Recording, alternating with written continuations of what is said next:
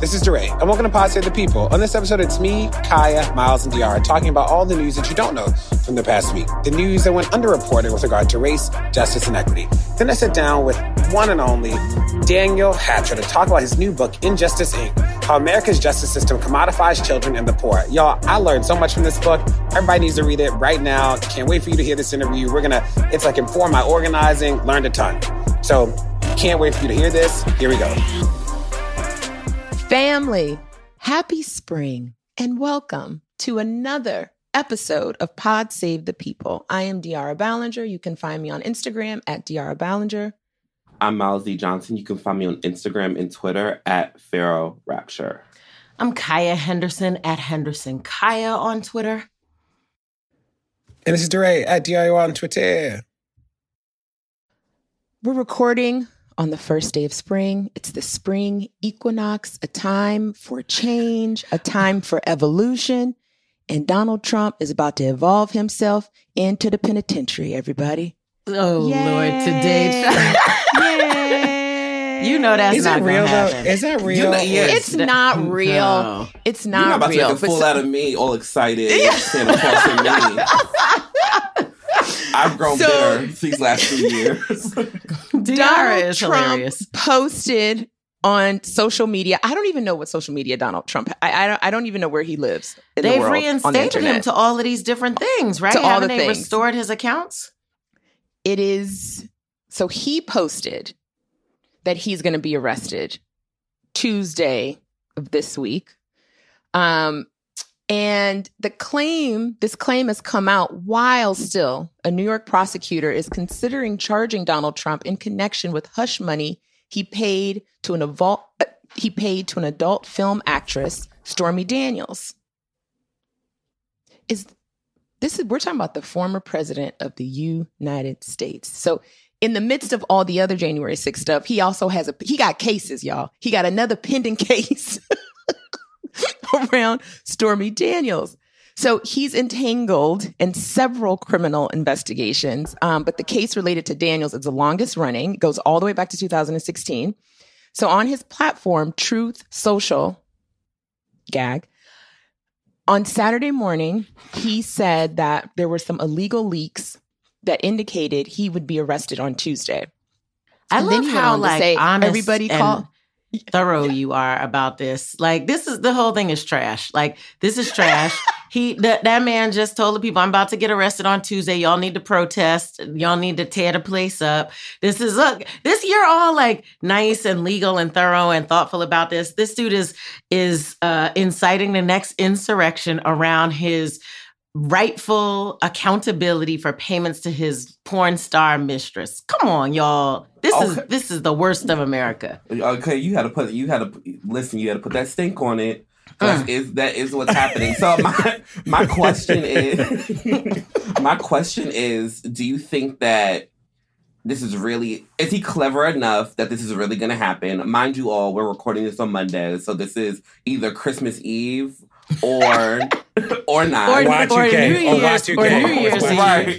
Right. So are we is he either saying this in order to show the people who are prosecuting him how much power he has to maybe make them think again about doing legal action and be like, oh, this is what he'll do, we're scared? Or do we think that he's not that clever and it's probably actually going to happen and he's just wailing? You know, I'm like wondering if he's just like poking them back. I think what makes me nervous about the whole thing is that this thing is now taking place in New York City, right? So he would have to appear in a Manhattan court.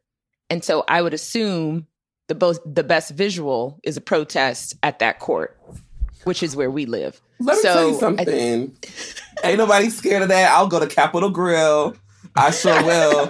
And be right there. This is my turf. Y'all ain't about to chump me out of my turf. Nope. I don't not care. Insurrect this. I'll be right there with my chopsticks, eating food, and watching him get arrested. And I wish y'all would. He's not gonna. He is not gonna perp walk it through the thing like regular people. He's gonna go in the back door to attorney's office and blah blah. But here's the thing, right? Like it would be different if his first indictment was around something really substantive, like the Georgia election stuff or the documents at Mar-a-Lago or the insurrection on January 6th. But this is highly problematic because it is against the law. It's like campaign finance laws or whatever. It's a sort of a tricky case. But this is like personal stuff, right? And he is using this to rally his base to be like, look at these people. They are persecuting me at every turn. And this is why I am the right choice to lead this country, because we got to take America back, make it great again, or whatever his crapola is. And so like the Republicans are using this, Kevin McCarthy, like all of the people are like, this is terrible. This is an abuse of power, blah, blah, blah, blah, blah, blah. And this is all rallying his base to get at him, right? The Republicans are putting pressure on Ron DeSantis. They're like, you better say something.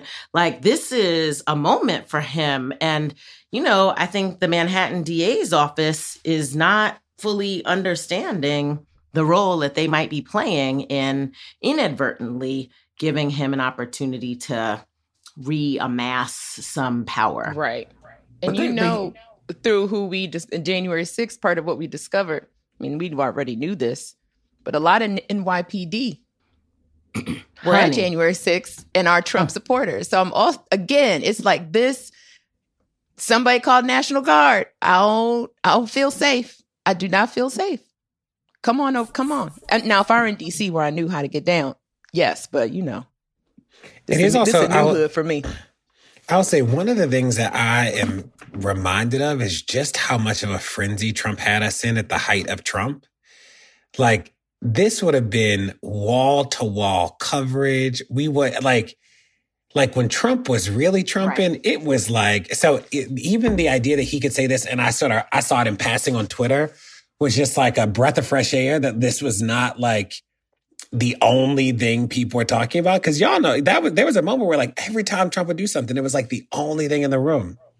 I always think about those 4 years as like the American, the American dream. I think of it as like the American fever dream. And I do think out of all, if there's like any quote unquote good that the Trump cycle did for me as an individual, was it thickened my skin to distraction. And it kind of and made me kind of create my own intellectual priority. So it wasn't just the president said something or this is happening, so I take it seriously. That's just not how things work in my head anymore. Because during Trump's height, you just couldn't take everything he said seriously, or you're going to. In part because he lied like a zillion and a half times. Precisely, right? Precisely. So you just couldn't do that. I think starting today, though, it's going to be we are gearing back now. Up. That's true. Like it's going to be on TV all day long, starting today. So we'll see. Child, let me go ahead and pay my cable bill. I thought you were going down to Capitol Grill tomorrow. Come on. I mean, it's going to be something. It's going to be something. Might be small, might be big. I was talking about today. Oh. Christmas Eve. That's Christmas Day activities. Christmas Eve activities is I'm watch some CNN and see who's on there now. An R&B legend. A soul legend, Bobby Caldwell, has passed away. He, a beautiful statement came out the day that he passed away, letting us know. And I think the agreed on analysis or feeling amongst at least Black folks is that he will live in perpetuity as the person who sang with so much soul that you could not believe that he was a white man when you saw him. And of course, we all love that. We all love that song. But then also, of course, when people have passed away, you kind of dig into stuff. His Common, Tribe Called Quest. There's so many people who have sampled his music, and I did not know that his music was the backbone to so many of my already favorite hip hop songs. Common's Delight. Oh my goodness.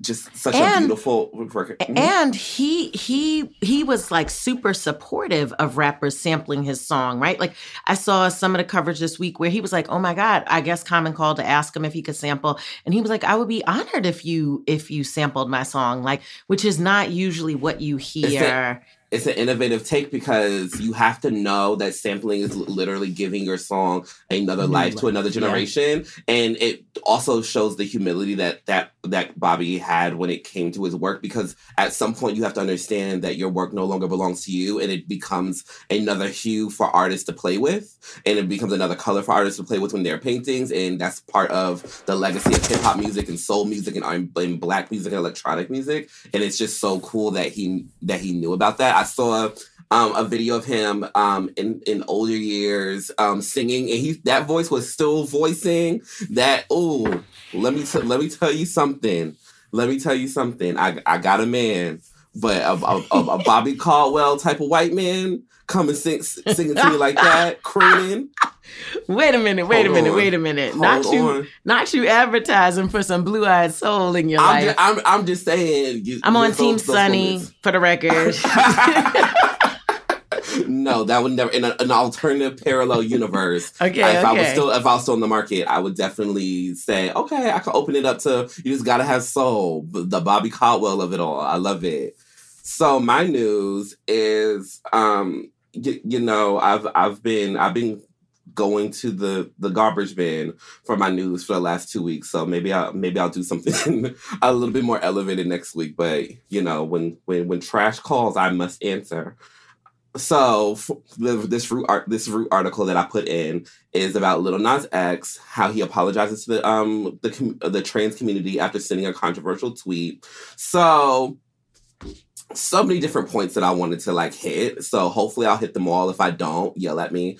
But the original post was Lil Nas X posts a picture of a woman and then says, "Hey, I transitioned," or the surgery went well. He receives backlash because it kind of trivializes the trajectory and the narrative of, and also just makes a mockery is the best way I can think of the narrative of a lot of trans folks' experiences. And then people also connected to this to the People magazine article that he has, or the photo shoot that he has, where he's pregnant and he's he's a man, but he's pregnant, and kind of makes a mockery out of that, because that's the actual situation that many trans men are in, and that's just a regular trans experience, and him making a mockery of it kind of continues to other it, instead of trying to make people who aren't maybe as privy to trans experiences see it as normal or see it as another mode of life. But when you kind of make a mockery of it, it becomes a gag. So that happens. We all make mistakes. I've said some really silly things as well. I'm sure yesterday. I was going to say when I was younger, but I'm sure yesterday I said some silly things as well and thought that they were jokes. So he gets backlash. He apologizes. Then somebody who's of the trans community comes back and says, "Hey, cool, you apologize, but you're also a socially and financially powerful person. So a verbal apology from somebody with as much power that you have in the community really doesn't mean much. So you should actually apologize with your wallet and with your social status, meaning you should donate to a mutual aid trans fund. You should donate to do something beyond just sending out a tweet about it. Really support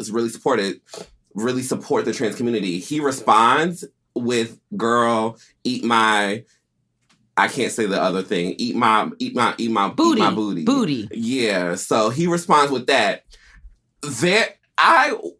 My jaw was on the floor, because not only was I like, okay, you shouldn't say that's disrespectful, but then also I'm really trying to map out, how do you think that you apologize to somebody? How do you think that you apologize to a community, and then you go back and actually attack a member of the same community? That made absolutely no sense to me, and it made me see how just disingenuous the original apology was. It really disappointed me. I'm gonna be honest with you, not a huge Lil Nas X fan, but I definitely think he is great for the children and great for the community, or maybe I should say was. But it made me really sad. I think the other thing that made me even more sad is, as somebody, my background is I've written for New York Times and Vice and Essence and blah, blah, blah. I could not find anybody interested in me pushing back on that last response.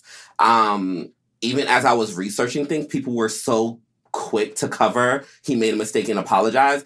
Nobody was interested in me pushing back and saying on a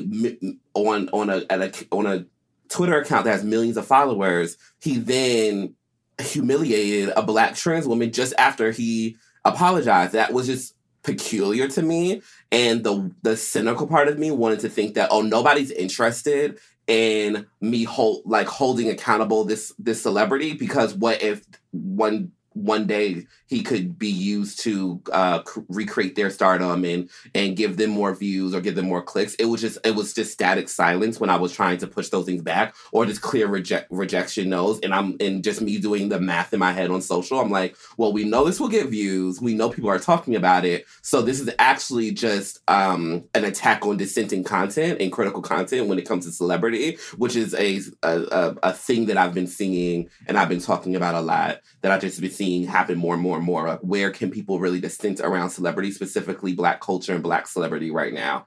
I wanted to bring this to the podcast. Again, anytime I see something that happens that is transphobic, I love to talk about it, because I think that inside of the Black community, we need to continue to talk about transness and transphobia and really start normalizing that conversation, because that's how you gut it, and that's how we transcend it. So yeah, I wanted to bring this all to you. What do you think? Did you see it? Did you have more than a life than I did and you missed it? What happened?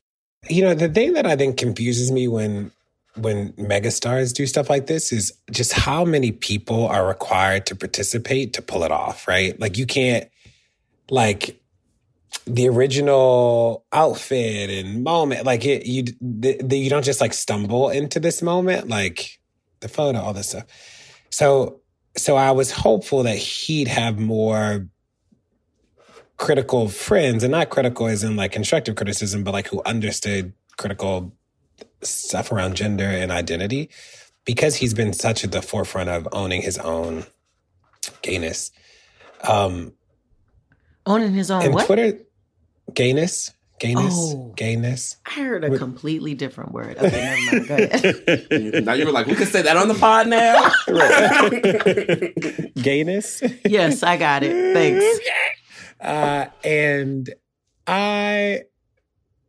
it's so interesting too. Like, it's like the human part of it, where I could see him being like, you know, somebody popped off on me on Twitter and I da-da-da-da-da. And it's still like, you have so many more followers. And this is like, this just brings on a swath of people that hate somebody who just has way less social standing. So I left it all just disappointed. I don't have anything deep to say besides I'm like, come on, Lil Nas X, you've had such a good run. I'm disappointed in this. And doesn't it feel like we don't have, like, celebrity? We hardly have celebrities anymore. It just feels like we don't have artists and public intellectuals anymore. To me, it feels like we have mascots. And I think that these moments really highlight the fact that we have mascots, because if you were in the position to embrace your queerness and you got there because of something that was deeper than kind of a shallow identity politic, you would probably have something critical to say, or some deep reflection, or some advancement when this situation happens. But when you get there, just because people feel like they need a mascot for their identity team, then you get really disappointed during times like this, because there's just no depth beyond the identity portion. I hate to blame this on generational issues, but I think that is part to blame here. Growing up with Janet Jackson, I feel like partly growing up pop music in that time, it was the evolution of Black pop music. I would say there was more community in terms of accountability around that artist, whether it was Prince, I feel like there was more accountability. There was even more desire from that artist to want to make a community proud. I mean, I'm not talking about like Al B. Sure, but I think for a large. hey, that's my fellow Mount Vernonite. Don't throw shade on the money. Of course, he's from Mount Vernon. Of course, he's from Mount Vernon. That's right. But all that to say, I think there was a certain attention paid to making your community proud and like all the things that means. I completely disagree, Yara. Well, disagree. let me finish. Okay. I also feel like part of it is capitalism was a lot different growing up than it is now. Social media, capitalism, how so much is a reflection of what you have, how big your platform is, and credentialing yourself to speak on things which you actually have no insight, education whatsoever, right? So now everybody is an expert on everything. And so I feel like part of this is Lil Nas X, whose name is Montero, named after a Mitsubishi Montero, who grew up in the projects, is 23 years old, was gay coming up in who knows where, Georgia. Part of this is he has his own set of traumas, which we understand. But now he's in a community, like I'm finding that one of his best friends is Miley Cyrus.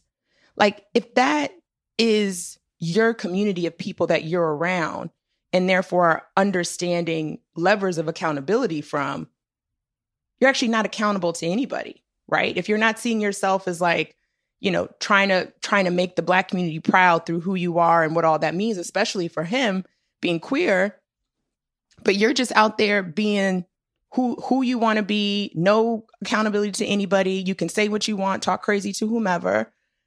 I see this as a larger reflection of what culture means now in this country, of what communication now means in this country, of what engagement looks like in this country, and how it's just more acceptable to be disrespectful, and it's more acceptable to say, "This is how I feel, and I don't care what you feel about it." I don't know. It's a long, convoluted way of saying, I think there are a lot of things at play here. And yes, I put a responsibility on him, but I also just think it is the hurricane in which he is growing up in. I agree with you on communication and engagement being very different. I don't necessarily agree on the accountability thing. I just think that people didn't have access to pop stars, back in the day, the way they do now. And half of the pop stars that we love are as crazy as everybody else is. We just didn't know because they weren't tweeting. They didn't say everything that was on their mind. And we if they did, we didn't have access to it. Right. And so I think part of the problem with these high levels of engagement and no filters and complete and total access to people is you get all of their stuff. You get the good, the bad, and the ugly. You get them being young and making mistakes. You get them not understanding what real apology looks like. For me, this is so interesting because, the last thing in this article, Miles, was somebody saying, how come all of this vitriol is not directed to the lawmakers who are actually passing these anti-trans laws, right? The burden that we put on, or burden and responsibility, whatever it is, I guess if you get the fame, you also get the responsibility. But we are much quicker to go after what I sometimes feel are just young people out here being young, right? I push back on that because I think that, this is going to sound hella this is going to sound extremely ableist, but most people can yell at Lil Nas X and say, you got that wrong, and do the other thing too. And I felt like that was I agree with that they can, but if you look on their Twitter accounts, they not out blasting Ron DeSantis. They not out doing whatever. They are saving it all for we eat our own. We go to the places that are closest for us to attack, and there's not always a coordinated effort to go after the people causing us pain. And I'm not saying Lil Nas X is off the hook by any stretch of the imagination. I'm saying we need to be doing both, and it's too easy for us to, I guess, attack the celebrities than to do the other stuff. I think everyone's living in that same bubble, though, where there isn't necessarily perspective on that. It's being cute. This is what it's about. It's about being cute and being seen. Are you getting cookies for knowing who Ron DeSantis is? Hell to the no. You being cute, you being out here in the scene, and then it's a conversation with and amongst folks that aren't necessarily paying attention to these greater issues. And I'm sounding like a real auntie here, but I think that's part of what it is on the internet. I I've talked about this with DeRay a lot. Like I do think there's an interesting flattening of people who are in the public. And I think that when we think about celebrity and fame, and I think about it a lot, and I think about, it's just one of the things that fascinate me and that like in my work, I just like excavate. Like when I think about it, there is a flattening of celebrity right now, but when celebrity first started, television is not that new. Having a personal television in your home is not that new. You had different silos of celebrity, and in order to maybe collapse two types of celebrities, so aka be a public intellectual or be a political leader and be a sports star, you have to kind of earn your stripes to be able to do that thing. If you wanted to be Little Richard and you wanted to be a rock star and be on stage, and you also wanted to say something towards the Black community or say something towards political standings, you had to earn your stripes and do that. Now we're in this homogenous, like weird thing where everybody is everything. So sometimes you'll have somebody who's a makeup influencer who is great and pretty and whatever, but then she maybe discovered that about colorism yesterday, and now all of a sudden we're listening to her talk about colorism, and because everything's so flat, we could really be contending with her views on colorism in the public sphere for longer than it's needed. And then to your point is we can be talking about political lawmakers and Lil Nas X, but on the internet and how media is made, all those things feel just as important as each other because they're all happening at the same volume at the same time. And sometimes it could feel like a Lil Nas X because he's your same identity, he's closer to you, more of your friends like him, and he's playing at your party. That could feel more intimate and important than a political lawmaker because how culture and music touches us. So turn off your television. And Miles is being right because Twitter has been all in an uproar about white passing and white presenting because somebody tweeted it, and we are in hell on Twitter about it. Yeah, it's just interesting. So as much as we talk about like where Baldwin might have got it wrong, or where, you know, the big thing that I was glad that people started talking about was Alice Walker's anti-Semitism and places where she has been transphobic. There was other places where it came to theory that like Alice Walker gained her stripes, which is the reason why we even care what Alice Walker thinks, you know, which is totally different than what I think is going on now. Don't go anywhere. More Pod Save the People's coming.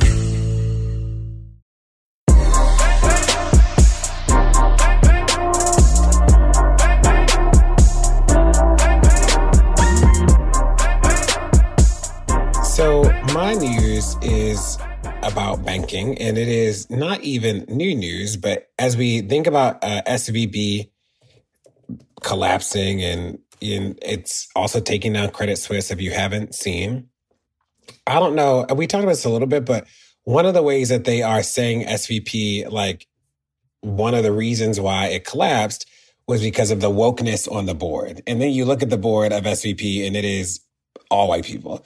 But one of the Republican lines has been like they were so focused on diversity efforts that like they weren't focused on running the business, and definitely just a racist trope. And then I am on Twitter and I come across the only Black CEO in banking, this article about him. And I am sufficiently intrigued.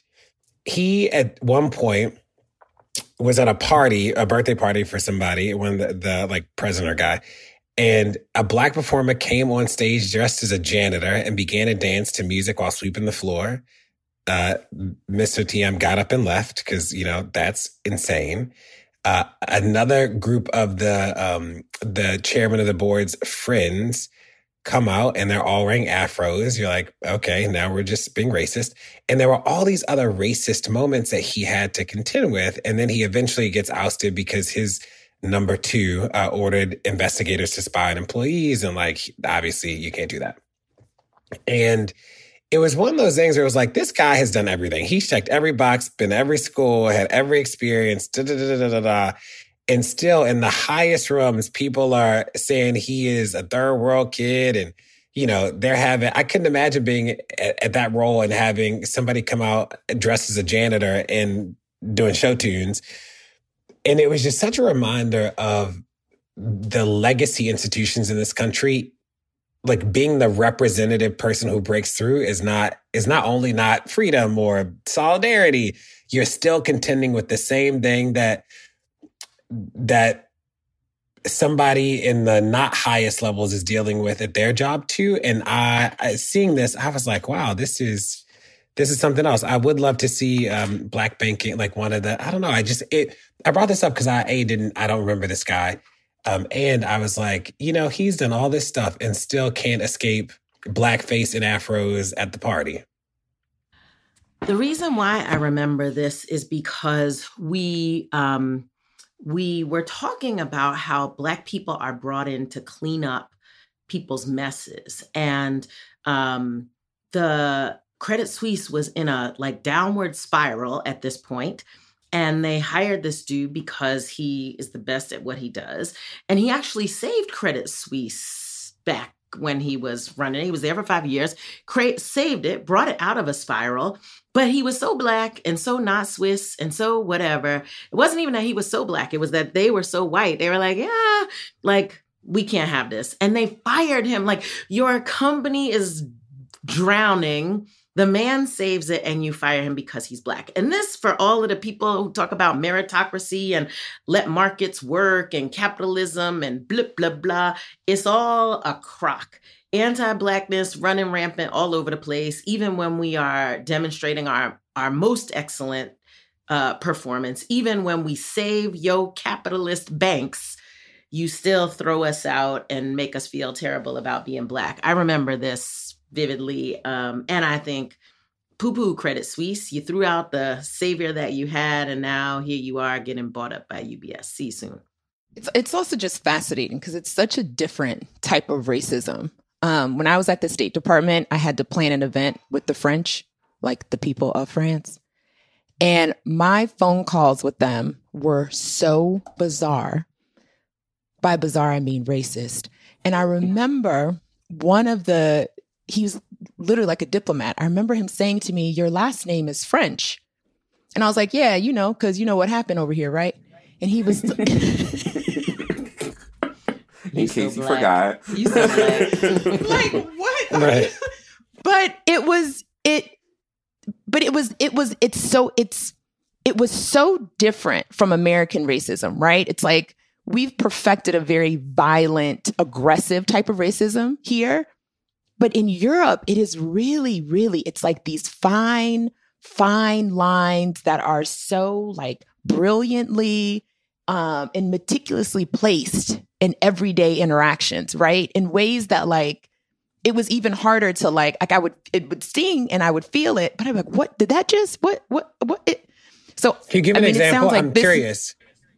And so and what do you do to push back in that kind of, because I do think you're right that we are primed for a very in your face racism, It was, okay, so what we were planning, this is when the earthquake had happened in Haiti in 2010. And so we were planning a donors conference in Martinique. So we were bringing Haitian mayors and mayors really from around the world that had gone through some type of major natural disaster.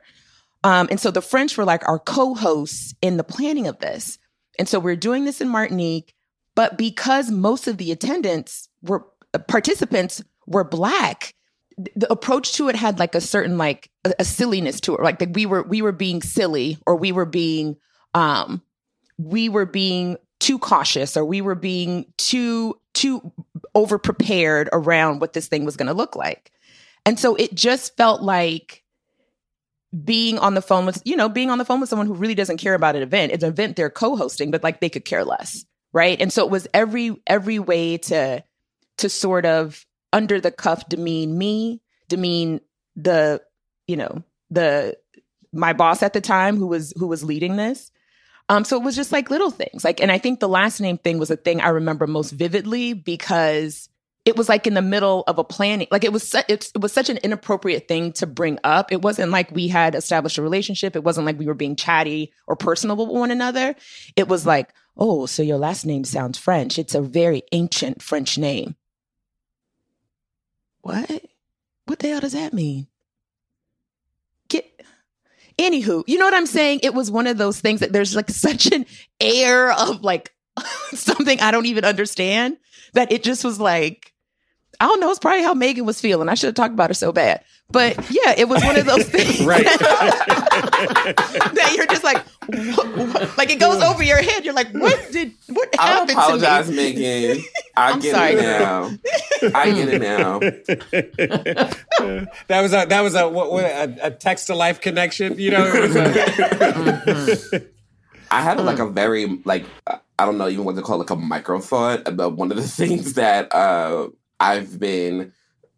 So I have in order to like really explain this well, I have a confession to make. I've been watching Fox News, and for research purposes, Only. and I watched after I watched because I was watching like the Jussie Smollett documentary, and then after I was watching that, I like watched Roseanne Barr's newest stand up, and maybe just because I'm young, and even though I've been talking about race and power and whiteness and blackness and blah, blah, blah for a long time, there's still things that that just like, you know, what does Oprah say? It was a aha moment in my head. And she was there doing her stand-up act, and she was talking, making her jokes. And so many of the jokes, even though they may have been filled with anti-blackness or anti-progressive thoughts or whatever, so much of it was really about her getting the white liberal elites that she felt were getting like that she was attacking, and me watching it, and I got hit with strays. Like really, her actual who she was really trying to attack or who she really cared about were these white liberals, and because I was watching it, I was getting hit with strays, and I thought about this when reading this article. Was I wonder how much of that stuff would have still happened even if he wasn't there. All those racist things would have still happened even if he wasn't there, just because their goal is to maybe make uncomfortable the other people who are forcing them into a more liberal or new way of thinking that they don't want to embrace, and they're rebelling against it with these horrendously like racist acts. Like that's kind of the tension I was like feeling too, where I'm like, I think this would be happening. He got demeaned because he was witnessing it, but also I think that would have happened whether he was in the room or not. And I think that yes, it was also this celebration of white supremacy, but also it was to make other people uncomfortable who were white, because they're playing this kind of tennis game about where whiteness should go and how it should be seen. Should it be seen as old conservative and racist, or new progressive and quietly racist? And sometimes you get caught in the tennis match of that as a Black person, and it's about you, but you're just another ball that they're willing to hit. You're not even seen as an actual opponent, even when you're helping the company survive, like in this case. Well, thank goodness my news today is on the lighter side, everyone. It's from the New York Times. It's from a couple of weeks ago, but I came across it a couple of days ago. And for those who don't know, I am obsessed with home interiors, like obsessed. And this was inspired by my granny, Dorothy Black, some of my aunties, Monty Terry, Monty Rita, Monty Chaya. There was always like a religious pride to like what was in the home, what the home looked like, but then also making sure that you did something or took a nice enough photo for you to find yourself in one of these homes, right? There was always like a sense of belonging in how I grew up.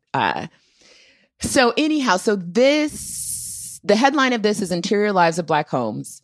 It's part of like a series in the New York Times in the design section for the recent push of diversity in design and how that makes the world look different. The story begins with Helen C. Mabel Acklin, the self-described soul queen of Southern cuisine. So in the article, there's a photo, and she is on the steps of her Fieldstone house on the south side of Chicago, and she got on black mink, and she looked fabulous. Okay.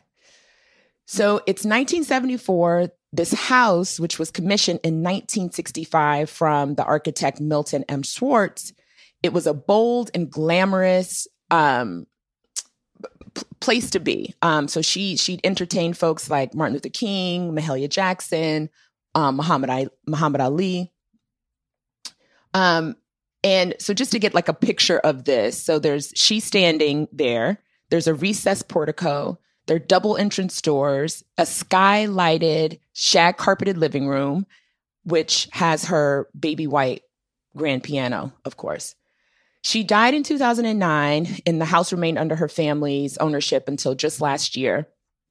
Bertina Power, who's an author and a real estate broker, was approached and asked for her professional advice on whether to rehab the property or sell it.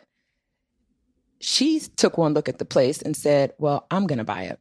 She's also a sister. She's a, entrepreneur. And she believed that her owning this house was her fate. What she didn't know was the history that went with this house. So the backdrop of this is, after decades of neglect, Black interior spaces designed for and by Black homeowners are receiving new attention. They're being documented, analyzed in publications, exhibitions, and research initiatives. Some of the houses aren't as striking as modern as Miss Helen's house, but there is such an incredible and deep and rich story of Black people seeking identity and comfort at home. This question of Black aesthetics is ambiguous, according to Denisha Monet Malone, who recently introduced her My Black Home project as part of her PhD research in critical geography studies at Temple. Ms. Malone asked residents in Indianapolis, her former home, to answer the question, if someone were to walk in your home, what element of it would make them say, this is a Black home? As I was reading this, I turned to Pal and I said, Pal, do you think our home is a Black home? She said, well, what do you think? I said, well, absolutely. Pal is a smart lady. Hold on. But even as like, those are lawyers. Even as we're doing the podcast, I mean, if you look at even our little boxes in our homes, it's like, obviously, eclectic Black art. Black. You know what I'm saying? Yeah. That is fascinating, because I got nervous when I asked myself, does my home look like a Black home? When I read your article, for sure. So Faith Lindsay, who's also a researcher in this space, is like, it's exhilarating to see how people interpret home, right? How their dresser is staged, their kitchen, a wall of memories. They really capture the mundane things that might go unnoticed by someone else. Catherine E. McKinley, who's an author and curator, and has a book called A Letter from Home. She's working on it. I can't wait to see this book. A Letter from Home, The Art and Science of Black Homemaking. And in this book will be Zenobia Bailey, who, amaze. If you all don't know Zenobia Bailey's work, please go seek it out. She's an American fine artist, designist, supernaturalist, cultural activist, and fiber artist, best known for her like eclectic crochet. Like, she makes these massive hats. Terry Atkins, who's another American artist, pioneered the body of work that blends sculpture, sound, performance, video, printmaking. Sun Ra, the musician, jazz composer, amaze. So there's going to be, kind of the household objects of all of these folks. Now, the contrast is a woman by the name of Sheila Pre-Bright, who did a suburbia portfolio in 2006, which is part of the collection at the National Museum of African American History and Culture. She's an Atlanta-based photographer. She produces work that is stark and uncluttered, airy in the way of typical interior design magazine photography. She's a visual storyteller, and she said when she got to Atlanta, she noticed that so many Black folks were living in the suburbs, and she wanted to highlight that. When she went to publishers, they were like, well, these houses don't look like Black people live in them. Where are the TVs? What? Oh, God, y'all get on my nerves. We got the frame. So my TV looks like art, and there's black art on it, and it's only a TV when I turn it on because we on the come up. I'm just saying. There you go. So this article, it's just amazing. Like I could literally just go through the whole thing verbatim. I just was obsessed with it. But I think what I wanted to highlight around it is just this concept of Black homemaking. And I think it's something that no matter what you have materially, it's such a point of pride and also so visceral of how we appoint things and how we care for things and how we bring who we are into our spaces. And what was also interesting in this is the conversation on modernism and mid-century design and how that design was meant to keep people out, right? Where we turned that on its head like we often do, and we used it to bring people in. So if you looked at, Jet Magazine and Ebony Magazine, interiors and designs were always meant to include and just exude community. So I just thought this piece was fascinating and really highlights how much of a role we just play in our destinies. Like no matter what is happening out in the world and what is oppressing us and all of that, it's just something as simple as making whatever you can beautiful in your way, how critical that's been to us as a culture and how strong of a culture we have in that. So I hope you all enjoy this one. It's just, I thought it was fabulous.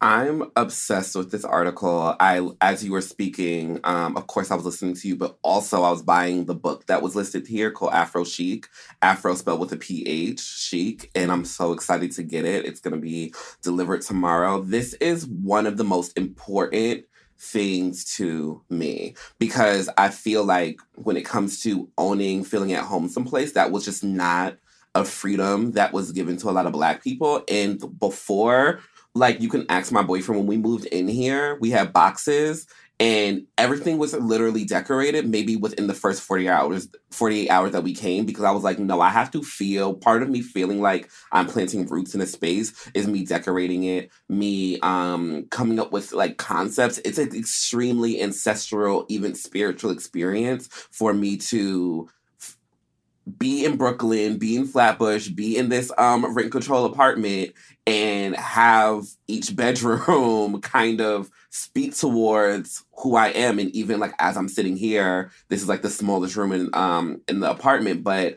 I have pictures of myself juxtaposed with pictures from the 1940s, but then also I have like a little Kim Harcourt rug and I have a TLC picture frame that's outside of the frame. And those things are so intentional because I really wanted to feel consumed, devoured by the colors and the culture and the family ancestry that I grew up with. And I feel like we don't talk about that enough. And I love looking through the pictures that they did provide and seeing how many of those, like, I just got a little fuzzy feeling because I have how many of those spaces look like my space. And it feels like even though I didn't know this existed, there is this other frequency that we're all on when it comes to creating our homes and making so it does feel like a Black home. And sometimes the things aren't as blatant as, a racist trope like where's the TVs? So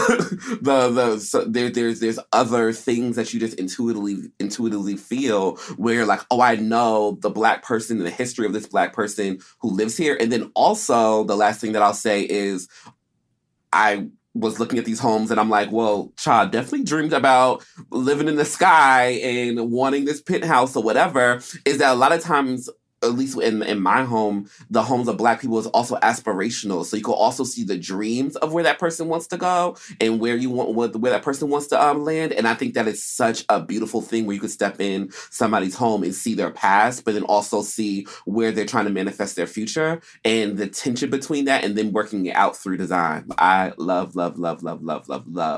this article, this topic. Could talk about it forever.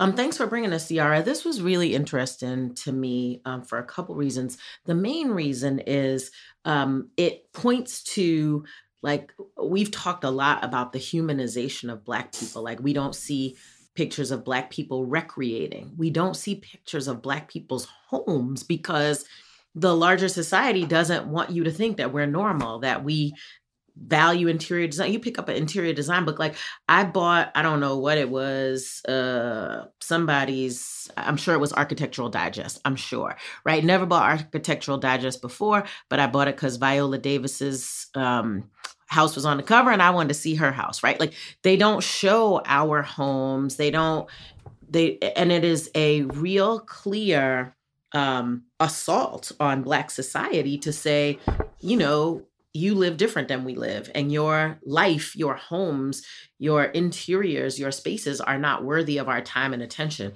And so reclaiming that narrative and showing Black homes, I think, is an important step in the continued evolution of Black people in America. So thank you for that. And I do remember, like, in the Ebony and the Jet, you would see people's stuff. And then, like, your people would be like, oh, we got to go get a couch like, Janet Jackson, or we got, right? Like, totally aspirational. Yes, indeed. And so I really appreciate that. I also, like I said, when I saw the question, like, if somebody walked in your home, would they know it was Black? I literally was like, I think so. And I was like, you know what? I got to make this space a little more Black, right? And so I have a friend who is an amazing, she's an educator, but interior design is her side passion. And she posts pictures of her home online all the time. And it is sure enough Black. And the last time she posted something, I was like, girl, I got to get you over here because we got to rework some of this space. I need it to be Blacker. And this just reminded me, I need to call her today because we going to chocolate up this thing even more than what it currently is, because that makes me feel comfortable. And then that made me think about the tension, right, between having Black spaces. And, we've covered a lot on the podcast about these, like, home appraisals, right? That when you want to sell your house and maximize your asset, if the house looks too Black, you're going to get an undervalued assessment, right? And so this tension between living the way we want to live and using the master's tools to get ahead, right? Real estate, a house is the American dream. You can sell your house and leverage whatever, that our Blackness and our living Black actually works against us in that. So this brought up a host of issues for me, and I ain't scared. I'm about to blacken it up a little bit more. And after I do, we're going to have a little Pod Save the People party right down here in Northeast DC in my Mo Black house. Okay. More Black, more better. Because that's what it is. Okay. My news this week is about the continued assault on women by the Republican Party. Sorry to end on a low note, y'all, but you got to know what's going on out in the place. It's ridiculous what is happening. I mean, we thought it was the end of the world when, Roe v. Wade was overturned. And these Republicans continue to show us that, nope, it ain't over. Just when you thought it couldn't get worse, it is getting worse. Ron DeSantis is pushing, I guess, a bill that will prohibit young ladies in elementary school from talking about their period. I guess you can talk about it from 6th grade through 12th grade, but God forbid you get your period in 3rd or 4th or 5th grade, which many of our young women do. You can't talk about it in school. There's an Oklahoma woman who was convicted of manslaughter because she had a miscarriage. And Oklahoma has sentenced her to 4 years in jail. And so, terrible to have a miscarriage and to go through that trauma, but then to get convicted and go to jail because of that is a whole nother thing. And then South Carolina, in an effort to not be outdone, their Republican lawmakers have proposed the death penalty for women who have abortions. Yes, the death penalty. In the South Carolina Prenatal Equal Protection Act of 2023, It makes a person who gets an abortion eligible for the death penalty by making a fertilized egg a quote unquote person.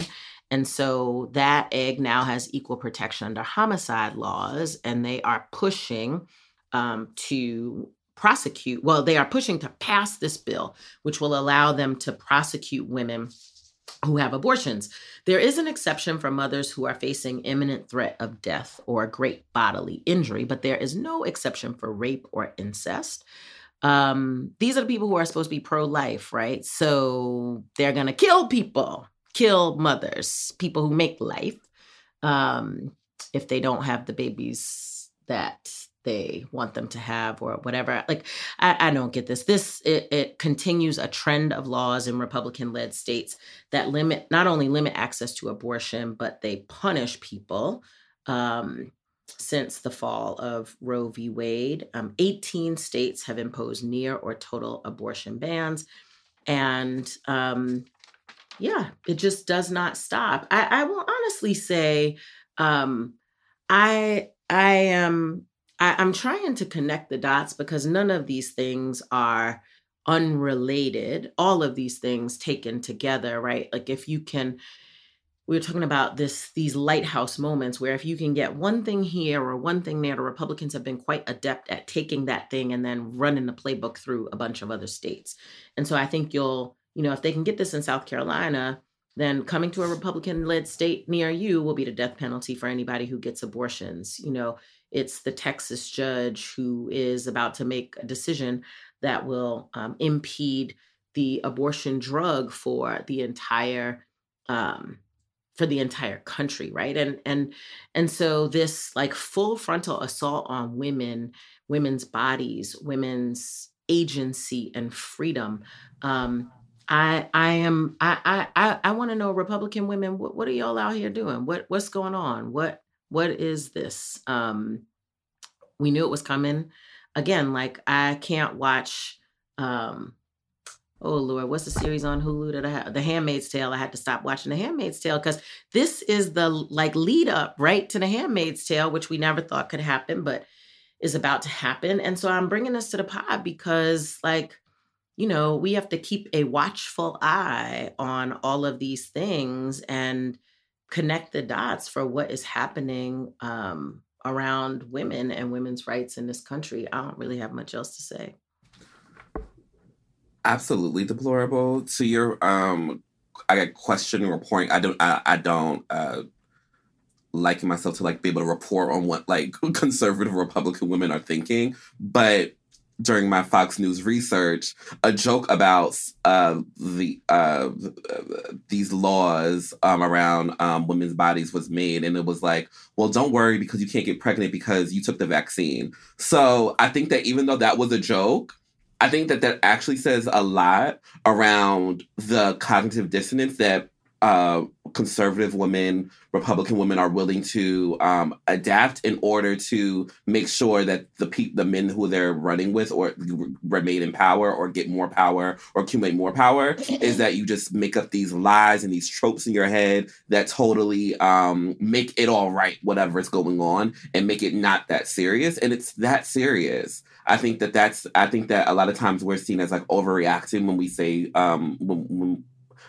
when we talk about things like this, or we seem like we're just exaggerating something, but it's really that serious. And law by law, things are being taken away. So we are going to be looking like The Handmaid's Tale, and you have to take the first thing just as serious as the 100th thing, or before you know it, you're in something where between the Jim Crow thing in Mississippi and this, I'm like, oh, we're going to law by law have just as many laws as we did in 1899.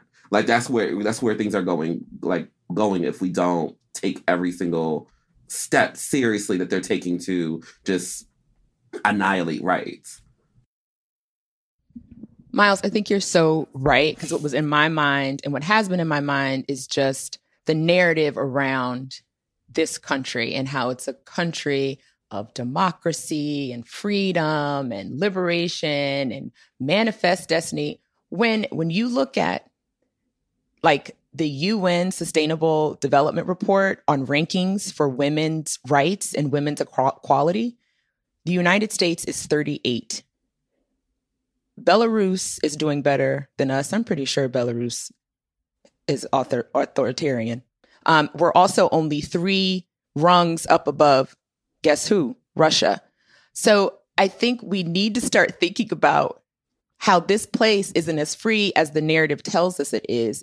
And globally, we are doing terribly across so many vectors when it comes to human rights, equality, basic human needs for people.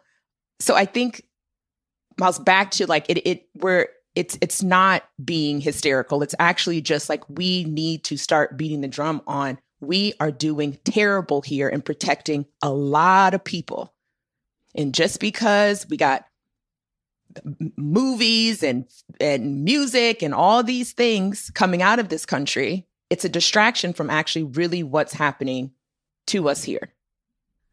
Diarra, I think that the thing is, we are a country of freedom and democracy and manifest destiny and agency and all of that stuff for white men, but not for anybody else. not for anybody else. So, I mean, I say that because, like, it takes 2 to make a baby, right? So there's some men running around here that are impregnating all of these women who need abortions or whatever the case may be. And there is literally no consequence for them, no anything, no whatever. And paying for it. I'm like, are you accessory to a crime? If this is where we're going with it. Not a thing. Not a thing. And, you know, all of these, I think that, you know, a lot of this is white misogyny's last stand. It is, you know, attempts to punish punish Black people. We always the first, whatever. Minorities, generally, women, like it is, the rage is palpable. And the fact that these people are not even pretending anymore and they're just abortion bans are largely unpopular by voters, right? And you see places like Kansas beating them back and whatnot, because this is not what everybody wants, but these white men Republicans are out here lunching. And, you know, as Miles said, like, we're watching these small things happen that seem so ludicrous that we're like, we're not even going to pay attention to this. But those small things end up being the precursors, the foundation of the big things to come later. So, yeah. Stay alert. Okay. Decorate your home. Stay alert. Don't be transphobic. And put on some Bobby Caldwell to ease your vibes this week. and take your money out of Swiss banks. So that is the podcast for today. Podcast recap. Boom.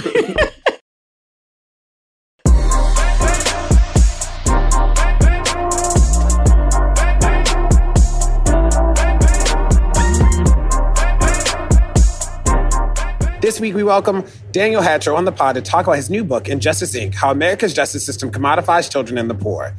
He formerly worked at Legal Aid and is current professor of law at the University of Baltimore's Civil Advocacy Clinic. In the book, he talks about how juvenile, family, and criminal justice systems thrive on monetizing inequity and harms struggling youth and families. You have to listen to this episode. Make sure you buy the book. It really is that good. Let's go. Professor Hatcher, it is an honor to have you today on Pod Save the People. This is one of the books that I read, and I was like, wow, I didn't know I needed to read this. I remember stumbling across you on Twitter being like, can we make this happen? I know you probably thought we were never going to do it because we were slow to get you on, but we got you here, and it's an honor to have you. D-Ray, thank you so much. It's an honor to be on your show and have this conversation. So let's start. So I have a million questions about what's in the book, but before we get there, how did you get to this topic? Did you always care about the criminal justice system? Did something happen to you that like caused you to care? Did you always know you wanted to be a professor? Did you stumble into that? Like, how'd you get here? Well, it's a good question, a bit of a long answer, but I'll try to shorten it. You know, I've been an advocate for low-income children and impoverished adults for over 25 years. I went to law school with in mind that I wanted to do public interest law. I wasn't really sure what that meant at the time. And although I believed in equal and impartial justice at the time, and the need to fight for social justice, wasn't really sure what it meant. Right. So my eyes have been opened quite a bit as I've learned through my clients and through my students over the years. So my first job after law school and working in the public interest was representing children pulled into the highly dysfunctional Baltimore foster care system. And I was overwhelmed by it, the number of youth I was trying to represent and their individual stories. And then, realizing that it's not just their individual struggles and their parents' struggles, the very systems that are intended to serve them with welfare and justice are instead monetizing them. Okay, now it's almost like I set you up because that's what I have a million questions about. So there were some parts of this that I was like, okay, already knew that. Good to see it in the written word, but knew it. And then there were parts about foster care, family court, child support that I'd heard people talk about with sort of extracting profit from people, but I there wasn't a there that I could touch. Could you first tell us what the premise of the book is, and then let's go into wherever you want to start in terms of family court, foster care, child support. Of those three, that's where I like to start in terms of issues. But the premise of the book, what was the goal? Sure. Well, and it built from my last book. My first book was titled The Poverty Industry, and that book really exposes how our human service agencies are often partnering with private companies to turn vulnerable populations, children and adults, into revenue tools. This book, I fear is even more concerning as I'm exposing that our very systems of justice, right, are turning low-income children and adults into revenue tools. And not just, there's not just disproportionate harm that's uncovered. The harm is being monetized. And our justice institutions, from our juvenile courts to our family courts to our prosecutors' offices to our probation departments, policing agencies, all of them are increasingly looking for ways to shift from their intended mission of maximizing equal and impartial justice to instead almost running like a factory, right? Using those that they're supposed to serve, right? And instead maximizing efficiency and revenue. You can almost visualize a factory assembly line, right? But it's almost, instead of an assembly line, more like a disassembly line. And you have already struggling individuals who are then deconstructed for every possible penny. And the most striking, I think, example that I found, and it is also symbolic, are out of Ohio and in multiple states, where the book uncovers how juvenile courts are actually entering contracts to generate revenue from child removals. Children who might be pulled into the system through the juvenile delinquency side, right? And the courts literally contract to generate revenue from those removals. I can talk about that in a little more detail, but that's the unfortunate theme of the book. Okay, the book broke down so many things. So let's start at the basics. What is family court for people who don't know? How would you explain what family court is?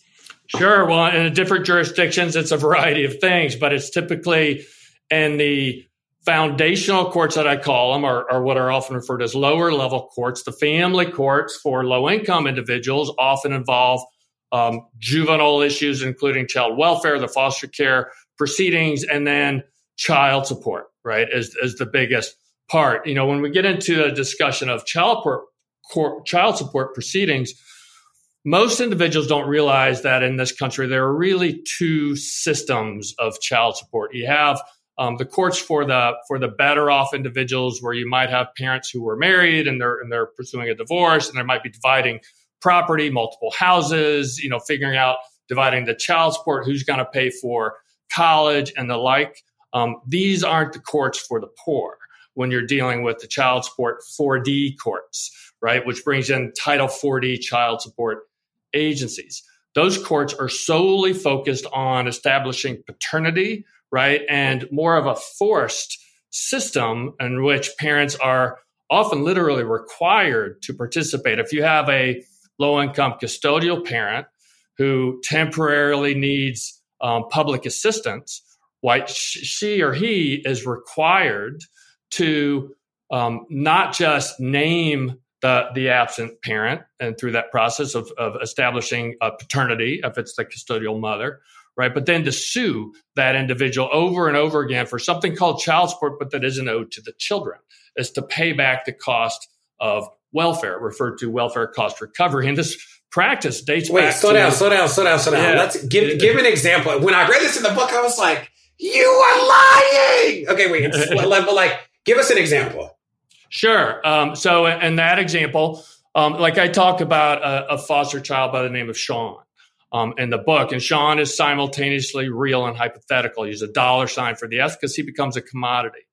The juvenile court could first contract to generate revenue literally from removing Sean from his home through a foster care contract. And I could talk about that a little more. But then that same court, and the family court, as you described, may have an additional contract to generate more revenue through pursuing child support against the low-income mother, Sean's low-income mother, from whom the court just ordered the removal of Sean. So the court could order essentially the foster care proceedings for Sean to remove from his home, generate revenue through that process, and then pursue the absent parent for more, right? And to pursue federal Title 4D funds. And meanwhile, the mother is just struggling.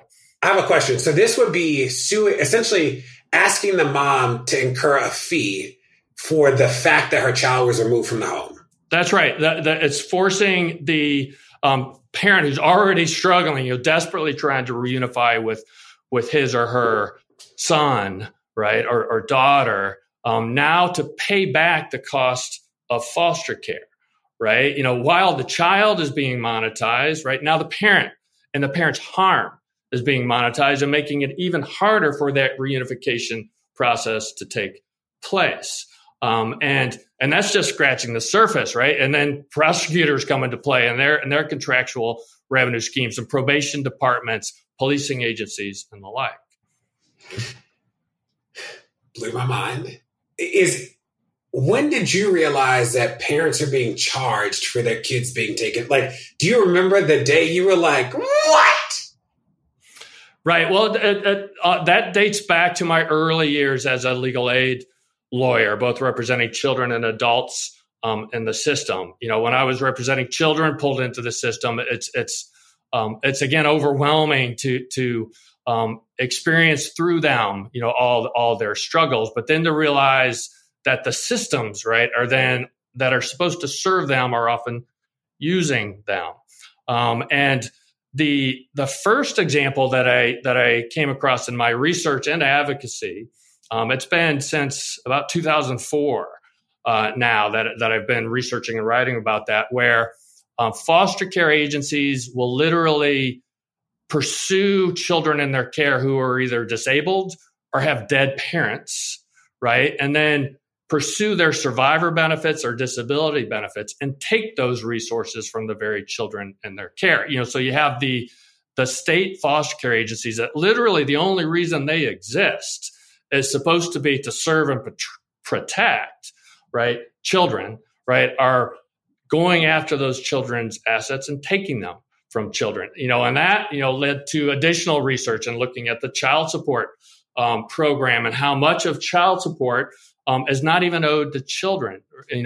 Huge percentages in California, it's up to 40%, right, of the total child support debt is actually owed to the government to repay, where they're pursuing the poor parents to repay the cost of welfare and foster care, harming everyone in the process. Let's put a line in before we transition to child support so that we can make sure people get, and by people I mean me, make sure that we get the foster care part. Okay, so recouping it, and the idea that the state is working to take the assets of foster care kids wild.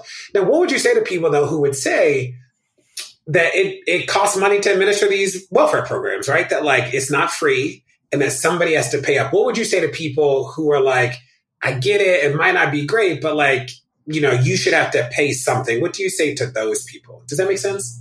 Sure. And first, the children aren't choosing to be pulled into foster care, right? Nor are their parents choosing for their children to be taken into the child welfare system. So we start from that, right? And then these agencies, they're supposed to be funded from federal funds and state funds, right? They exist for the sole reason of serving the best interest of vulnerable youth. They don't exist to extract resources from those vulnerable youth. So under federal law and state law, they're required when children are removed from their homes to provide and pay for, right, those services, not the kids, right? So I've argued on that particular issue, it's both immoral and illegal, right? And I think there are strong claims, and it's just nonsensical, right? When you have an agency that exists to serve a population is actually taking resources from that population, right? It's counterintuitive. So, but then you could have an agency like the foster care agency, not just pursuing and taking resources from Sean or another child, as I described in the book, right? Then they may also use Sean through this contract. And, so in the way that works, I think is even potentially more concerning because the juvenile courts in these examples literally contract to become the foster care agency, right? And so then what they do is like the first they put on their court hat, adjudicate a child delinquent. That allows them to put on their contractual foster care agency hat, remove a child from the home, right? Or label a child as foster care candidate at constant risk of removal and processing. The court shifts and puts back its court hat back on again and rules on its own actions, right? And then if it rules on itself favorably, it can draw down millions of Title IV revenue, funds from the federal government that are supposed to go to foster care agencies that the courts have tapped into. They're monetizing vulnerable youth. We're going to come back to foster care. Let's go to, I'm telling you, this is why I was like, we got to get him on the podcast. I got to learn. Okay. Let's talk about child support. So many people would say, if you have a kid, there's a financial responsibility. Some people, mostly men, don't want to live up to that responsibility, and that without the child support system, kids and mothers would go without resources to provide for kids. That would be I could call my aunt. She would probably say that. And I've heard people say, well, foster care is exploitative. I mean, not foster care.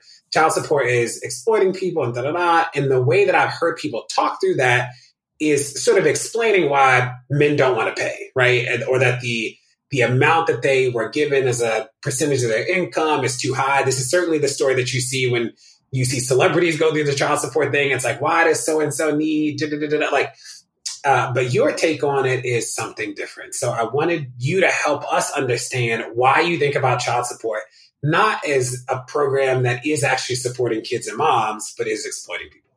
Sure. And, it's a good description. I think most people, when they consider child support, they're responding what they hear in the news and stories of celebrities and the like, right? Where you have individuals who are better off. And the stories of non-payment and when an obligation has been ordered.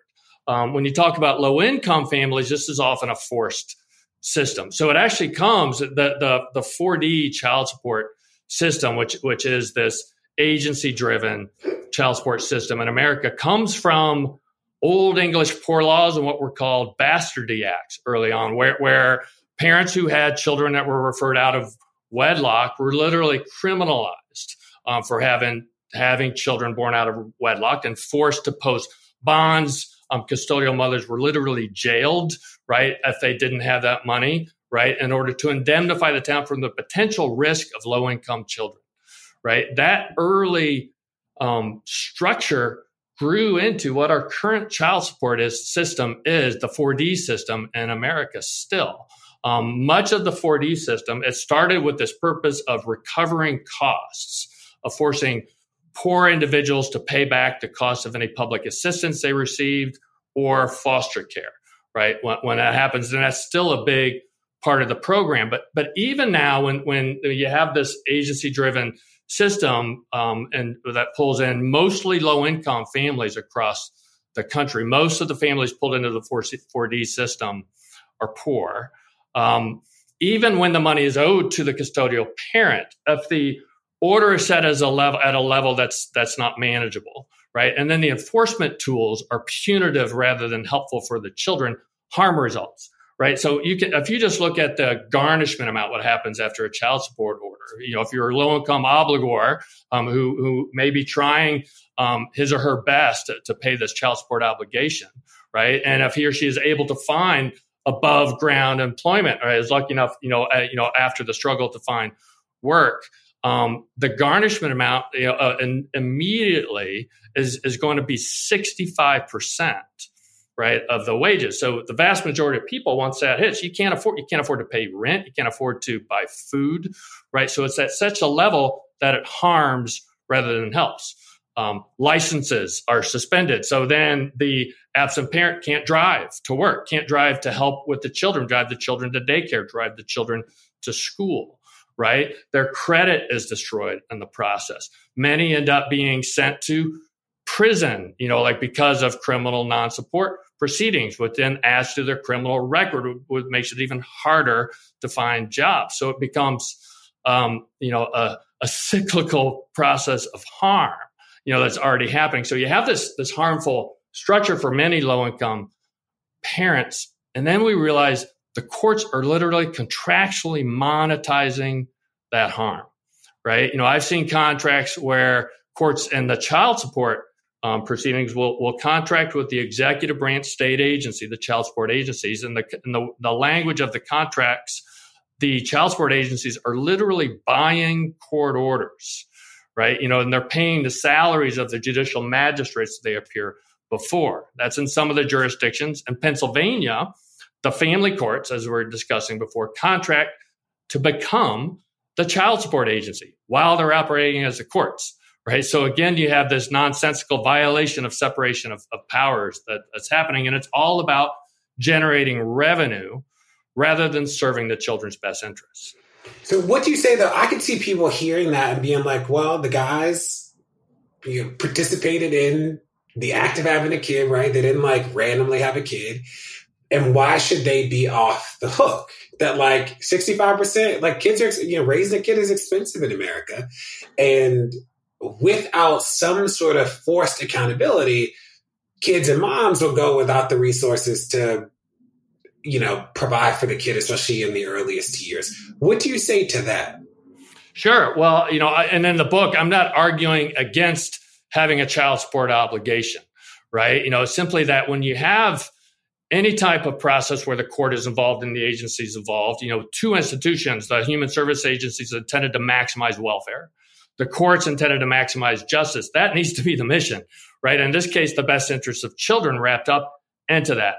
So you need a careful deliberation of the facts and obligation to make sure the proceedings only serve that goal of maximizing the children's best interest, welfare, and then justice. Instead, what you see is this combination of punitive actions that make it difficult, if not sometimes impossible, for the obligor to be able to pay the support obligation, harming the obligor, harming the custodial parent, and harming the child, and the like. And meanwhile, from that harm, the justice institution is actually making money through contracts incentivized, right? I've seen contracts related to the more orders they order, the more cases they process, the more enforcement mechanisms they use, the court is going to pull in more revenue. And then same with the prosecutor, sometimes probation offices and the like.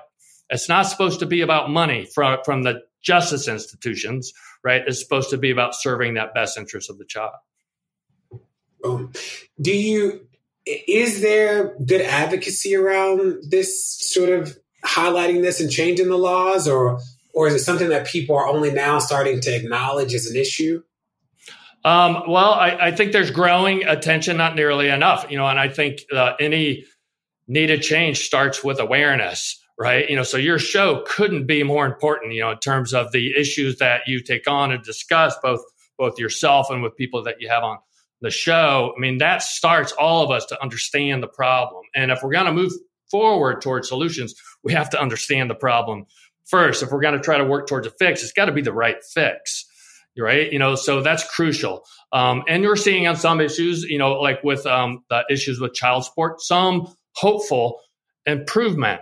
I've worked with advocates on that issue and also on the issue of foster children survivor benefits and their disability benefits.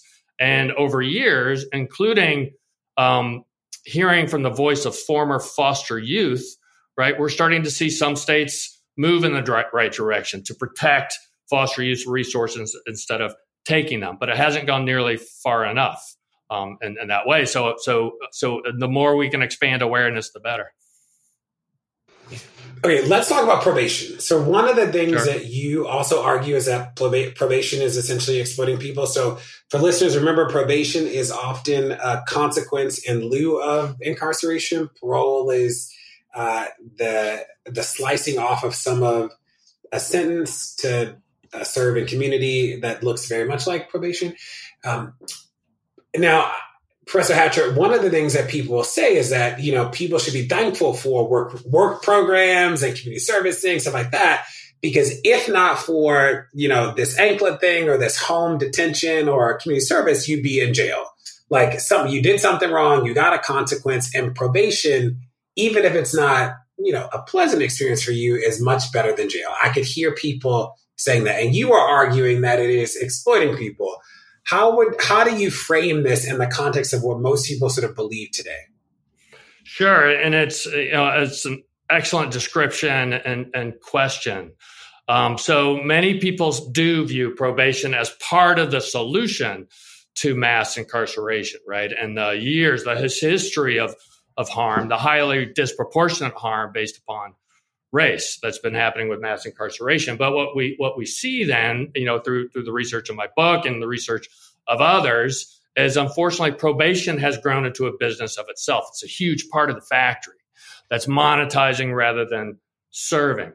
If you just look at, you know, I discuss in the book one county in Los Angeles County, where it itself sort of brags about how big it is, you know, as a company. The Los Angeles Probation Department has more than 6,600 employees, providing services to 57,000 adult probationers and more than 12,000 juveniles, with an annual budget of $852 million. Right, so that's a big, you know, branch of the factory, you know, that's operating. And what you see with probation, unfortunately, are multiple ways in which they're again using the low-income individuals, children, and adults to generate revenue rather than serving them with both welfare and equal and impartial justice. One of the ways is through drawing down these foster care funds. In California and Texas and in multiple states across the country, probation departments are contractually pursuing the foster care revenue, right? Even though it's called foster care, they're pursuing this revenue from children who are put into the system through the juvenile delinquency side, right? Through juvenile justice. But then if probation takes control and places them in a certain type of facility or labels them as a foster care candidate at constant risk of removal. And then all the monitoring that comes along with that. You know, you could be talking about ankle monitors, right? Constant drug testing, required therapy, classes, right? Unannounced visits. It goes on and on. Probation officers wield a lot of power, right? And it's not surprising, unfortunately, we see individualized stories around the country of abuse of that power. But here we're not just talking about individual abuse. We're talking about the whole probation system monetizing the youth. And again, in just one county in California, in Orange County, in just 1 year through these contracts, the probation department pulled in $5.77 million in foster care revenue. I saw a training slide from these offices in California for the probation officers, right, on how to fill out reports, essentially, to make sure they're maximizing this foster care revenue. And one of them even said, like, there was listed as a bad example where they listed all is okay, right? You know, and all is okay is not okay from their view because it means the money stops. Right? They're advised, they're trained how you got to provide bad information on these reports in order to keep pulling down the revenue. Then probation is not just through the foster care funds that they pursue. I've also found contractual examples. They're pulling in this child support revenue, same way. And then endless fines and fees, right? There in some jurisdictions in our countries, entire probation offices, all they do is pursue fines and fees. So in that example, you could have a court that orders an initial small fine for maybe $500 from a misdemeanor, from something as small as a traffic ticket, right? But that quickly balloons into thousands of dollars after interest and more fees are tapped onto that, right? Collection costs are tapped onto that.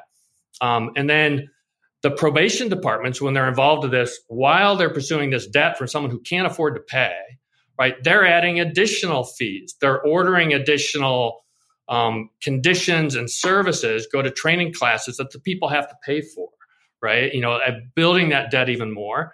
And then those probation departments in many states will actually require, as a condition of probation, the full payment of that debt that is unaffordable to the individual. Right. So it literally creates a situation where the people can't get out of probation. If they have to pay off a growing unaffordable debt that the probation department keeps adding to, and the probation department is making money from, right, the people can't escape. It becomes an inescapable cycle of monetized poverty. People need to buy this book. They need to read it. There's more about sheriffs and the rest of the system. We don't have time to talk about it all, but I hope this was a great teaser for people. Let me ask you 2 questions that we ask everybody. The first is, what do you say to people whose hope is challenged in moments like this? People who, feel like they read your book, read mine, listened to the podcast, they emailed, they testified, they were in the street, and they're like, the world hasn't changed in the way I want it to. What do you say to those people? Right. Well, and you write about hope, right? And I believe in hope, and I still, even all the struggles I've encountered through my clients individually and what I expose in the book and sort of the systemic failings of our systems, I still believe in the ideals of pursuing equal and impartial justice, right? And I feel like we have to have hope and pursue those ideals, because if we don't, if we're not pursuing that ideal, those ideals, they tend to be replaced by their opposites, right? So the fight continues, and our fight is connected to those who fought before us and those who are fighting after us. Right. So we're connected. And I've seen some hope for improvement. Again, even through the voices of former foster youth themselves, are standing up and having a voice involved in the legislative process and working for change. I've worked with other advocates and on this issue of agencies taking resources from children in their care. Now over 10 states are moving in the right direction. I worked on a bill in Maryland that it's a partial success. I think we might need to revisit it and improve on that bill. But that was working with Jamie Raskin when he was a state senator and now a member of Congress. Change is possible, but we have to keep striving to increase awareness and strive for that ideal. I also think those of us in the justice system, we need that mirror of that honest mirror of self-reflection, right? To both be righting our own wrongs. But then I think even if you're a judge, a lawyer who's an officer of the court, a prosecutor, probation officer, policing officer, if they're trying their individually best to be true to their ethics, right, and their mission of equal justice, right, if they're working within a system that's structurally compromised, both ethically and constitutionally, then their ethics are constitutionally compromised and ethically compromised. You can't just be working to improve yourself, right? You have to be working to improve the systems in which we're operating. Boom. And the last thing is, what's a piece of advice that you've been given that's always stuck with you? Well, be true, right? We have to, and that means a lot. It means to be true to ourselves and what drives us, because I write a lot about this tension, with agencies and institutions that might have agencies that exist to serve, also seek to exist, right? And you see that same tension with nonprofits, right, as well. You can see that individually. If I write a book, am I trying to help expose and address and help the cause, or am I using the cause to help myself, right? And that tension exists out there, and we have to make sure to be, again, honest in our self-reflection and make sure we're on the right side of that tension, right? And what I've uncovered in the book, unfortunately, is our justice institutions, our human service agencies, they're on the wrong side of that tension, and immense harm is resulting. Boom. Where can people go to stay in touch with you? Is it a website? Is it Twitter? Is it Facebook? How do people stay up to date with what you're doing? Sure, multiple ways. I'm on Twitter at Poverty Law Prof. I have a faculty website. If you just Google my name, Daniel Hatcher, at the University of Baltimore, my contact information and email. are all there. And I would love people to reach out if they're encountering these issues, if they have ideas about how to work for change. I'd love to brainstorm with them. We need collaboration. Boom. And can you just remind us of the name of the book one more time? The name of the book is Injustice, Inc., How America's Justice System Commodifies Children and the Poor. Y'all go get the book. Professor Hatcher, honor to be here today. You rock. It's an honor to be with you, DeRay. I can't thank you enough. Well, that's it. Thanks so much for tuning in to Pod Save the People this week. Tell your friends to check it out and make sure you rate it wherever you get your podcasts, whether it's Apple Podcasts or somewhere else. And we'll see you next week. Pod Save the People is a production of Crooked Media. It's produced by AJ Moultrie and mixed by Evan Sutton. Executive produced by me, and special thanks to our weekly contributors, Kai Henderson, DR Ballinger, and Miles E. Johnson.